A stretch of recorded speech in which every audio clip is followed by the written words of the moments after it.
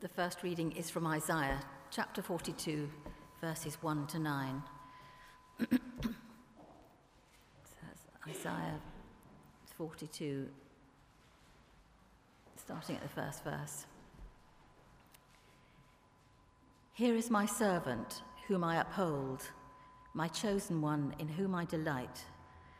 I will put my spirit on him, and he will bring justice to the nations. He will not shout or cry out or raise his voice in the streets. A bruised reed he will not break, and a smouldering wick he will not snuff out. In faithfulness he will bring forth justice. He will not falter or be discouraged till he establishes justice on earth. In his law the islands will put their hope. This is what God, the Lord, says. He who created the heavens and stretched them out, who spread out the earth and all that comes out of it, who gives breath to its people and life to those who walk on it. I, the Lord, have called you in righteousness. I will take hold of your hand. I will keep you and will make you to be a covenant for the people and a light for the Gentiles, to open eyes that are blind, to free captives from prison, and to release from the dungeon those who sit in darkness. I am the Lord, that is my name. I will not give my glory to another, or my praise to idols. See, the former things have taken place, and new things I declare. Before they spring into being, I announce them to you.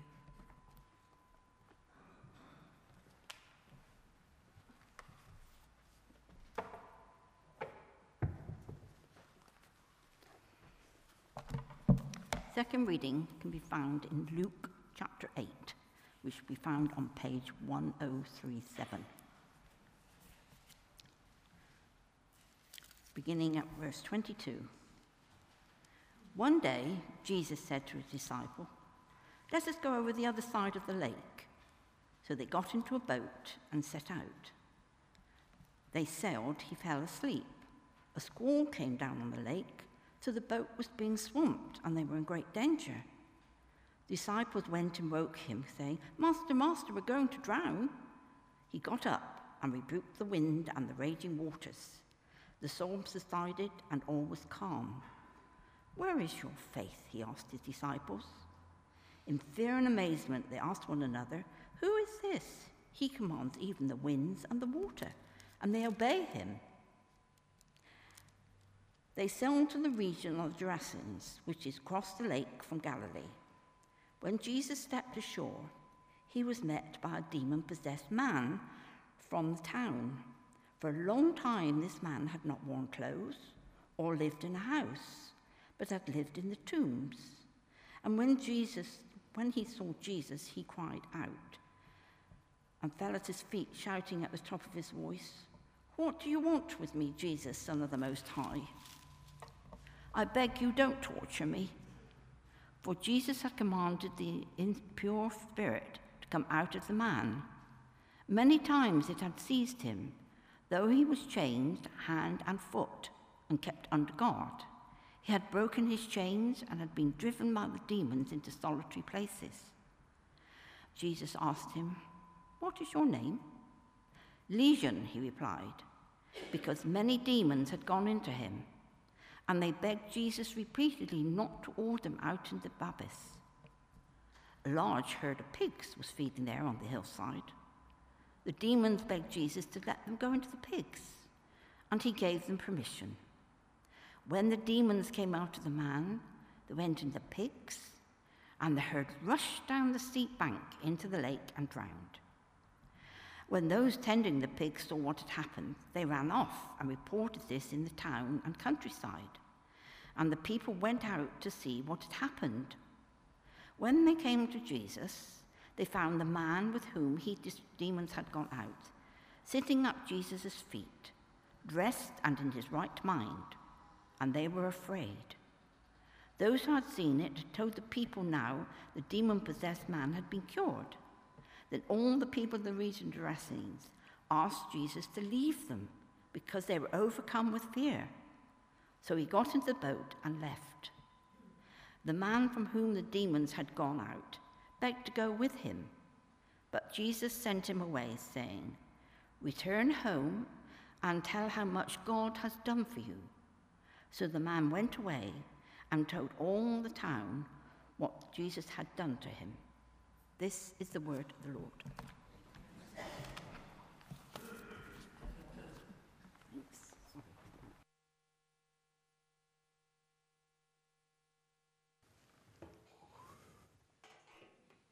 Am I on? On? Wicked. Thank you. Oh, sorry, blocking your path.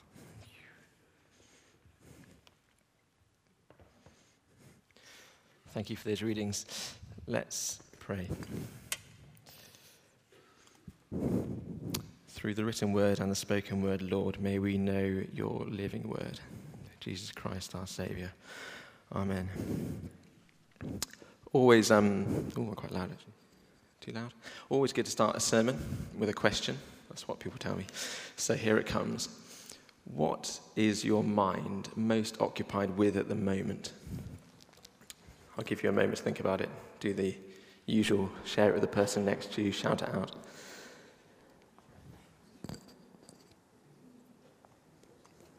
What is your mind most occupied with at the moment?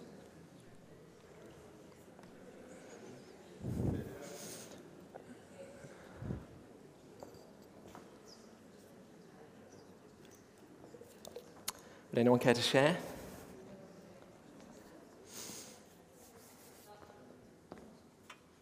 No? Cool, I'll tell you mine anyway.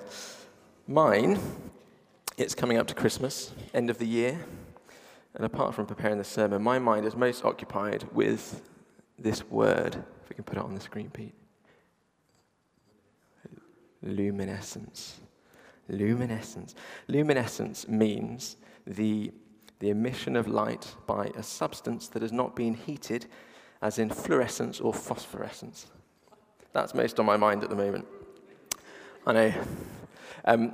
Think glowworms, glow sticks, the characters in Avatar, neon lights, LEDs, X-rays, all that type of stuff. Not light bulbs and not volcanoes. Luminescence. And the reason why this is so on my mind is because in 3 weeks' time, it's our annual work Christmas party. Here's a picture of my outfit from last year. The theme was Flight of Fancy, so I went as Cloud 9. The Dyson Christmas party is a bit of a strange event. You get nearly 1,000 people dressed up in the most ridiculous of outfits. Cardboard structures, really well-engineered flight suits last year, and wings, and anything that's loosely at all related to the theme goes. There have been, in years gone by, sort of 5-meter tall wind turbines that people made. They banned them the next year because of door restrictions. And every year they put on specialized transport to get people's outfits to the event. It is literally the most bizarre thing. Of course, there are prizes, and for creating a costume that is so unique and inspired or technically complex or perhaps just beautifully simple, for a lot of people, that's the main attraction. So earlier this week, I drew a chart for my colleagues which tried to capture the time leading up to the party, from when we find out what the theme is to actually the party. So there it is. That's my chart. On the X and the Y axis, we have response and we have time. And as time moves close to the party, our response changes. So when you find out the theme, you get a really big spike of excitement, that initial flurry, that kind of passing ideas around, collating them, bouncing them around with each other, that creativity, the sort of, what about this? What about that? You get peaks and troughs of ideas, and eventually you get to an idea that you're happy with, and that is selection at the top. And then comes Cliff. There are a lot of pictures of Cliff. I went for that one, in his younger days. Anyway, Cliff comes, and financially, the costume is too expensive. It's too complex to build. It's going to take too long to make. And you think you've got an idea, but that commitment to start building it is too great. So you plummet down the cliff, and you have this sort of meanderings, and you throw around ideas where you go, well, I really want to go as this. Maybe I can make it cheaper. Maybe I can make it simpler, maybe quicker. And this, time marches on, and eventually resolution. You choose an outfit, you start your build, the first fruits are seen, this is it, you think this is it, this is going to be a great outfit, excitement builds and builds and builds, and you get to deliverance at the end, the party. You go, you win all the prizes, everyone praises you for the most amazing outfit, and in reality, actually, it doesn't happen like that. You go, you regret your costume choice straight away, you forget that you now can't even get to the bar for any food or drink, you let alone can't go to the toilet for the whole night. So you end up ditching your costume within about 5 minutes and you enjoy the rest of the evening in your own clothes. That's not quite what happened last year, but yeah, I left my outfit there. The reason I mentioned the Christmas party and the reason I asked you about what's on your minds at the moment is because whether it's occupied with trivial things like party planning or bigger decisions in life, we often have similar experiences to this chart. Flurries of excitement, moments of revelation, and sort of these challenges thrown at us that throw us off course, and of course, cliffs, and ultimately deliverance at the end. And today, those two passages in Luke, they offer excitement, they offer revelation, they offer us some fear, they offer us challenge, both for the disciples, but also for us reading them now. So I want to look at both in turn, but what I want to do is pick out three major sort of challenges that came to my mind when I was preparing this sermon. And they all begin with F, because I made them that way. Fear is the first one. Forces and further. Fear, forces, and further. And we'll explore how these challenges manifest themselves in this passage, how they impact our lives, and then also the confidence we have in God to overcome them. So, the first challenge is fear. If you have your Bibles open, it's at verse 22. Now, the story starts out simply enough. Jesus says, let's go for a ride. The disciples were around. They were used to this. They've been traveling around, comfortable with the idea of life on the road. You think if it were happening now, we'd perhaps call it the Messiah tour. And not only that, they're on the Sea of Galilee. It's like one of our friends saying, hey, let's go into Bath. You wouldn't think twice. You would not think twice about it. And Jesus is exhausted from his preaching, his healing, his saving. He decides to take a nap at one end of the boat. No problem with that. In one sense, the disciples must have been thankful. A quiet moment to process all they've seen and heard, a bit of downtime maybe. Then all of a sudden, this squall comes up, as we described, this great big storm. Now, storms weren't uncommon on the Sea of Galilee. It's the largest freshwater lake in the world. Relatively shallow, a couple of 100 feet at its lowest point. It's fairly tropical around the shores, and it's surrounded by these really high mountains that get up to sort of 2,000 feet. So you get really cold air rushing in, funneled through the mountains, meeting this warm air at the bottom, and that's where we get these storms. So these guys are fairly used to a bit of strange weather. But this storm was different. This storm is so huge, so powerful, so threatening. As Luke writes in verse 23, they were in great danger. Luke describes the boat being swamped, water rushing over, wind sort of buffeting them around. Now the fear comes. They fear for their lives. And what do? Scared disciples fearing for their lives, they wake Jesus. The words, Master, Master, we're going to drown. And in Mark's gospel, the same emphasis. Teacher, don't you care if we drown? So Jesus is awake. And as Luke puts it, he rebuked the wind and the raging waters. The storm subsided and all was calm. It's easy to think of Jesus as this mellow, softly spoken man, how he's portrayed sometimes in films and TV, how we think of him at Christmas sometimes. In my mind, it's kind of like Farmer Hoggett in Babe, saying to the storm, that'll do, pig, that'll do. He's also a good shepherd, actually. But no, not here. Jesus rebukes him. Rebuked is the word Luke uses. That's told off. He speaks with force. He commands. I can't help but think he probably could have whispered, but perhaps it's more for the effect for the disciples. Either way, the storm dies down. And what next? Jesus says, where is your faith? Not, is everyone okay? Anyone hurt? All good? He says, no, where's your faith? He rebukes the disciples with that question. This group of men had seen Jesus heal the sick, forgive sins, cast out demons. But when they returned to the lake there where they make their living, the environment they're used to, suddenly they completely forget Jesus' power, all the things he's done before. Where is your faith? We can think of this in our own lives. Where is your faith can mean, do you have any faith? Where is your faith? But also it can mean, where is your faith? Where have you put your faith? It's so easy for us to separate our lives into distinct chunks: work, family, church. And in those chunks, we vary our levels of faith. We think of God differently, or not at all in some of them. Sometimes our faith struggles to get past that door on the way out on a Sunday. So whether it's Monday morning or whether it's January after Christmas, do we give God and others, and do we show others that faith at all times, or do we react a bit like the disciples? We're going to drown, don't you care? The storm has died down. The waters have subsided, and there's now a calm, glossy finish.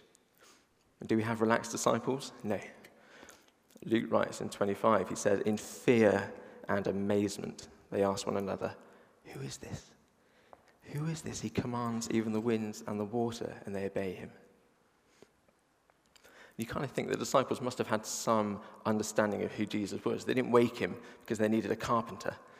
They were in need of a divine solution.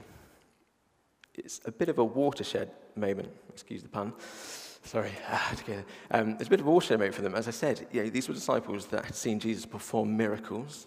He was a teacher, perhaps the Messiah, but now they see him doing something that surpasses what man can achieve. He's moving into spiritual realms. He's doing what only God can do. This miracle could be compared to Moses' parting of the Red Sea stuff. These were men now in awe. They were stunned. They were in fear and amazement.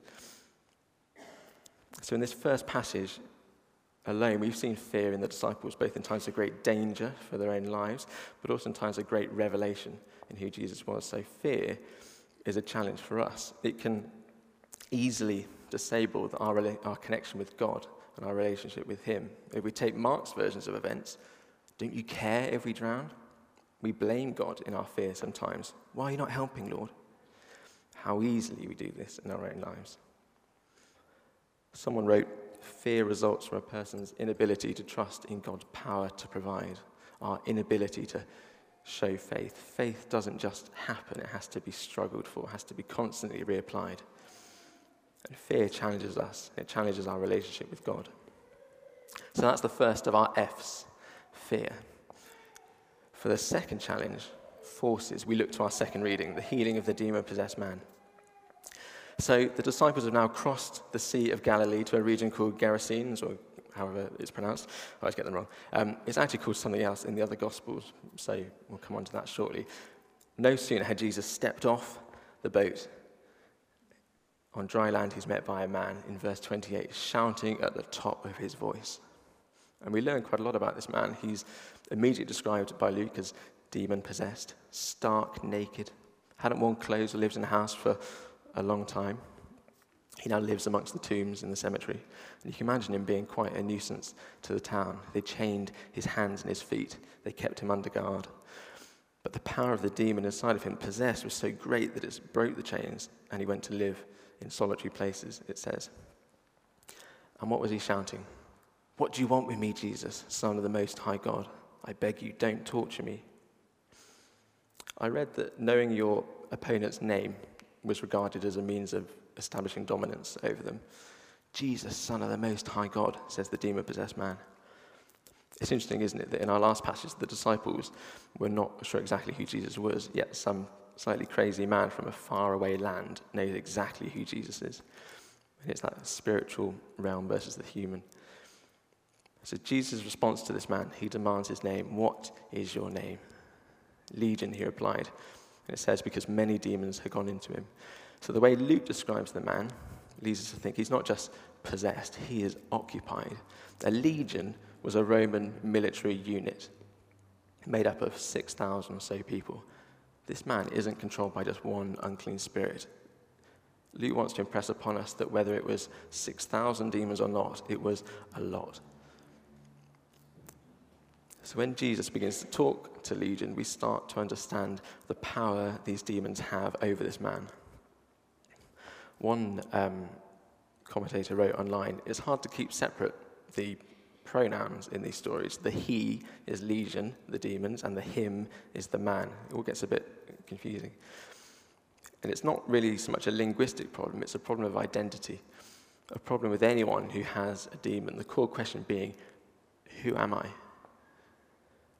And this man has lost his name, his individuality stripped away. He has no identity left except for what he is captive to.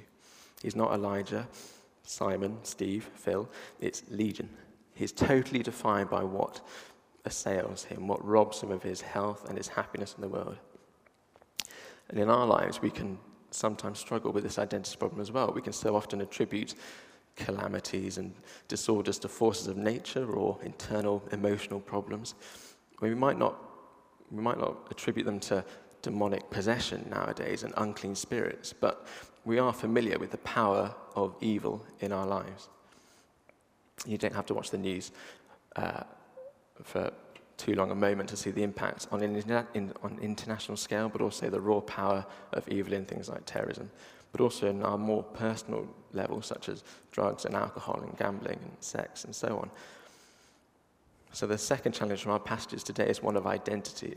In every aspect of my life, who am I? Who am I in God? And how do I overcome these forces from disrupting me?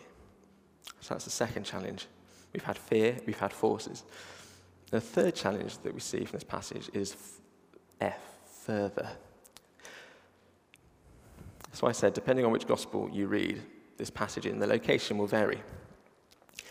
I'll say them all wrong, but there's Gerasenes, Gergesenes, Gadarenes. You think that might present a problem to someone reading from outside, that they can't all agree, but actually, they all do have one thing in common. All of these places were outside of Israel, the land of the Gentiles, which means that Jesus is not just crossing a lake, he's not just going to another town, he's going across boundaries. No self-respecting Jewish rabbi would ever take a band of followers over there. And that partly explains the reasoning behind the name differences, doesn't it? That actually the gospel writers couldn't quite remember which place it was, likely because none of them had ever been there before or were ever likely to go there. But we know it's Gentile territory. But where Jesus was taking the disciples was more than a quick exchange trip. They were going to one of the most unclean places imaginable. To exercise legion, Jesus went into unclean Gentile territory, to a hillside covered in unclean animals, to a slightly crazy, demon-possessed man who lives amongst the tombs, as unclean a character as you could possibly find. I don't know about you, but I get nervous going to Swindon.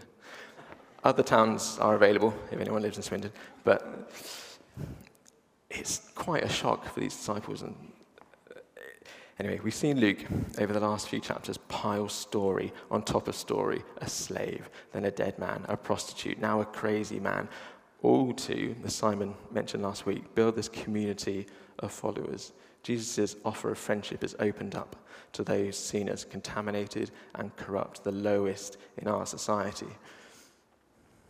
And if we go on in the story, the man is healed, his demons are destroyed into the waters, and what happens afterwards is particularly relevant. Generally, with stories of Jesus' healings, we don't find out what happened afterwards. They often end with, your faith has made you well, your sins are forgiven. We kind of have this assumption that whoever he is talking to lives sort of happily ever after. They go off to work in a bank, they raise a family, they have their in-laws over for weekends. It's kind of, we don't really get that feel of what's next. But actually, in this case, we're told what happens afterwards, and it's not that encouraging. So in verse 37 it says, then all the people of the region of the Gerasenes, or wherever else it was, asked Jesus to leave them because they were afraid. Afraid of what? We're talking about a people who have just seen a large part of their livelihood career down a hill and be destroyed in an instant. And the result for them is one slightly crazy guy is now not so crazy. So you can imagine them weighing it up in their heads. Even if they trusted who Jesus was, even if they understood his power to heal, they're thinking, is it worth a few thousand pigs every time? And that's almost one of the most challenging parts for the disciples and for spreading the good news today. The story is a question of how to deal with change. Another person wrote that they wrote, when healing comes, not only is it the one who receives it changed, but the community around them must also respond. So this third challenge further is about how do we share that gospel further? How can we have confidence to spread the good news even when it's outside of our comfort zone and not all people are open to it? So we very briefly looked at 3 challenges. We looked at the challenge of fear and our sort of seeming inability to always have faith in God's provision.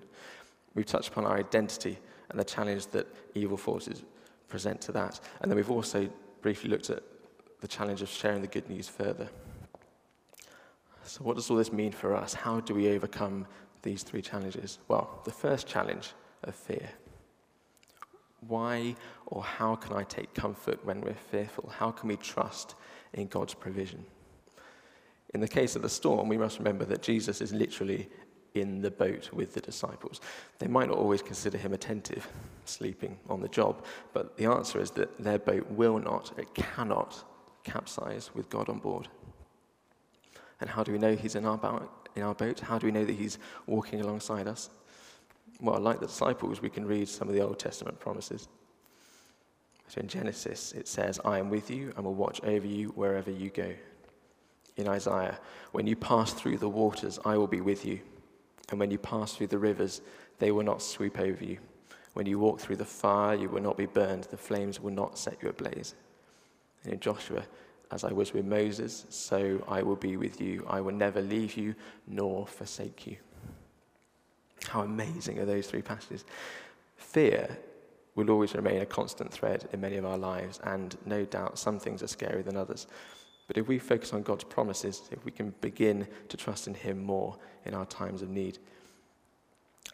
The second challenge, evil forces, taking apart our identities. The demons in this passage can't stand the power that Jesus has over them. They beg to be cast out into the herd of pigs.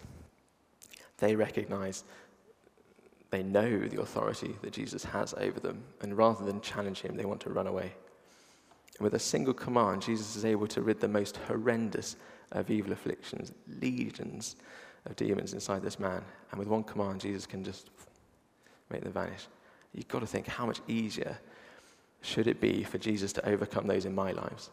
If we let him in, if the question being really is, do our own demons recognize the authority of Jesus to not only evict, but also to eventually destroy them in our lives? In Colossians 2, we read, for in Christ all the fullness of the deity lives in bodily form, and you have been given fullness in Christ, who is the head over every power and authority. Fullness in Christ, who is the head over every power and authority. The third challenge, spreading the good news further. The Jesus of the New Testament doesn't fit with our hopes and dreams very neatly. He's not what religious leaders wanted in the first century, what they're expecting, what they're looking for at all. And he had this tendency to upset people's ways of life and their comfort. And in that second passage today, there's a lot of pleading.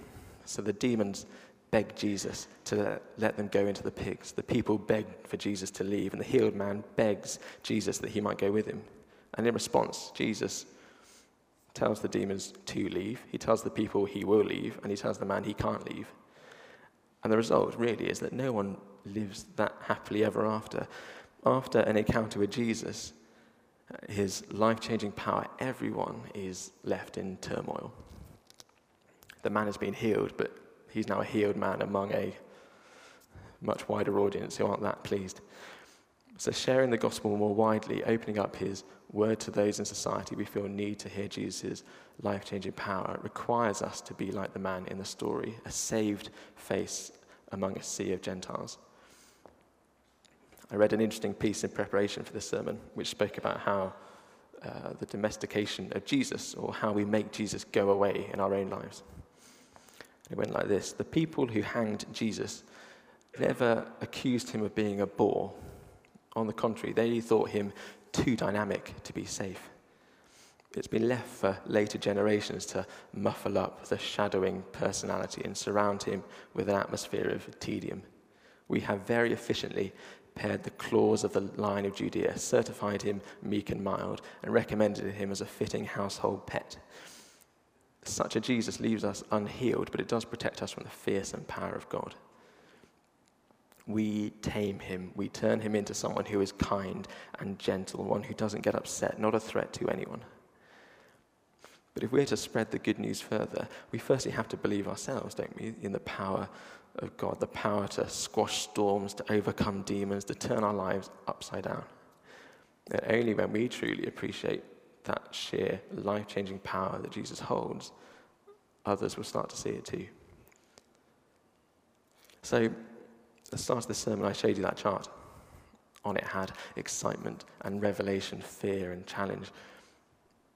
And today, we can see these are all part of living a life in service to Christ. May we respond with a renewed awareness of God's power to guide us through fear, to overcome evils, and to strengthen us in sharing the good news. Let's pray. I will never leave you nor forsake you. Lord, thank you for strengthening our faith with your awesome power, for guiding us through the storms of life. Lord, help us to seek out new lands, to share our faith across boundaries, and to build this community of followers in your name. We pray, amen.